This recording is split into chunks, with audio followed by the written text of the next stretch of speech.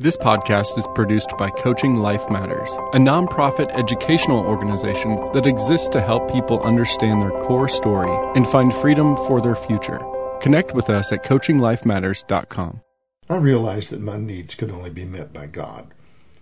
I began to seek Him first.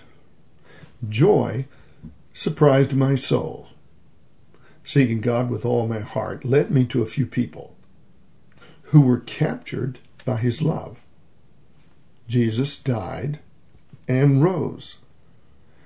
That means He's still alive.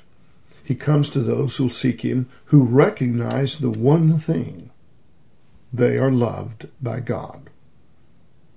My hunger for God is motivated by love. Jesus died for me. When I practice His teachings, I experience real life. My word to you is focus on the one who loves deeply, who meets us with compassion, who speaks to the soul. How freeing it is to live for only one thing: to love and serve Him. I no longer live in fear, no guilt, no shame, only love. Only by faith can I see He speaks of constant presence and inexpressible love, who knows me by name. The fact of life is, Jesus died and rose from death. There is so much other noise. I choose to listen to the Holy Spirit's voice. No other voices matter. This will take courage. So few are making this choice. I get to decide. I know what distracts my soul, where I go to get relief.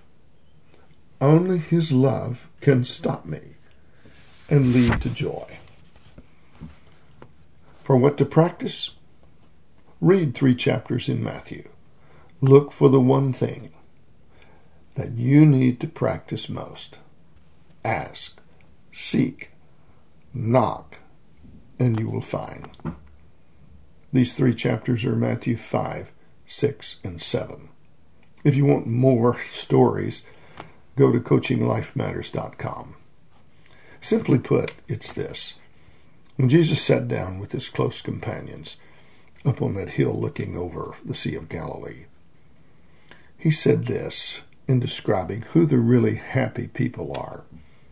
Number 1, when you're wrong, admit it. Number 2, say, I'm sorry, and mean it. Number 3, act in the best interest of the person in front of you. Number 4, just commit to just do the right thing. Number 5, forgive. Forgive the other person like you have been forgiven by God. Number 6, keep your word. You make a vow, keep it. Number 7, when there's a conflict between you and another, be willing to make the first move.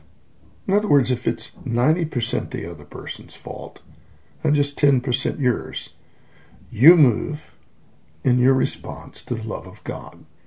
Take responsibility for you. And number 8, this one is probably the hardest, is say, I will make allowances for your bad day. This actually is the essence of the mind of Christ.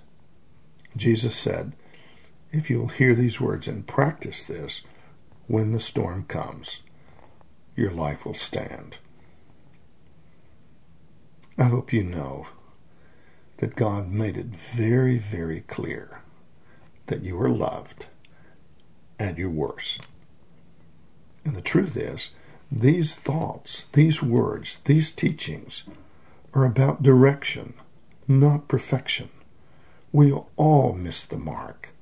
But it doesn't change the fact that God loves you so much at your worst that he gave his only Son to die.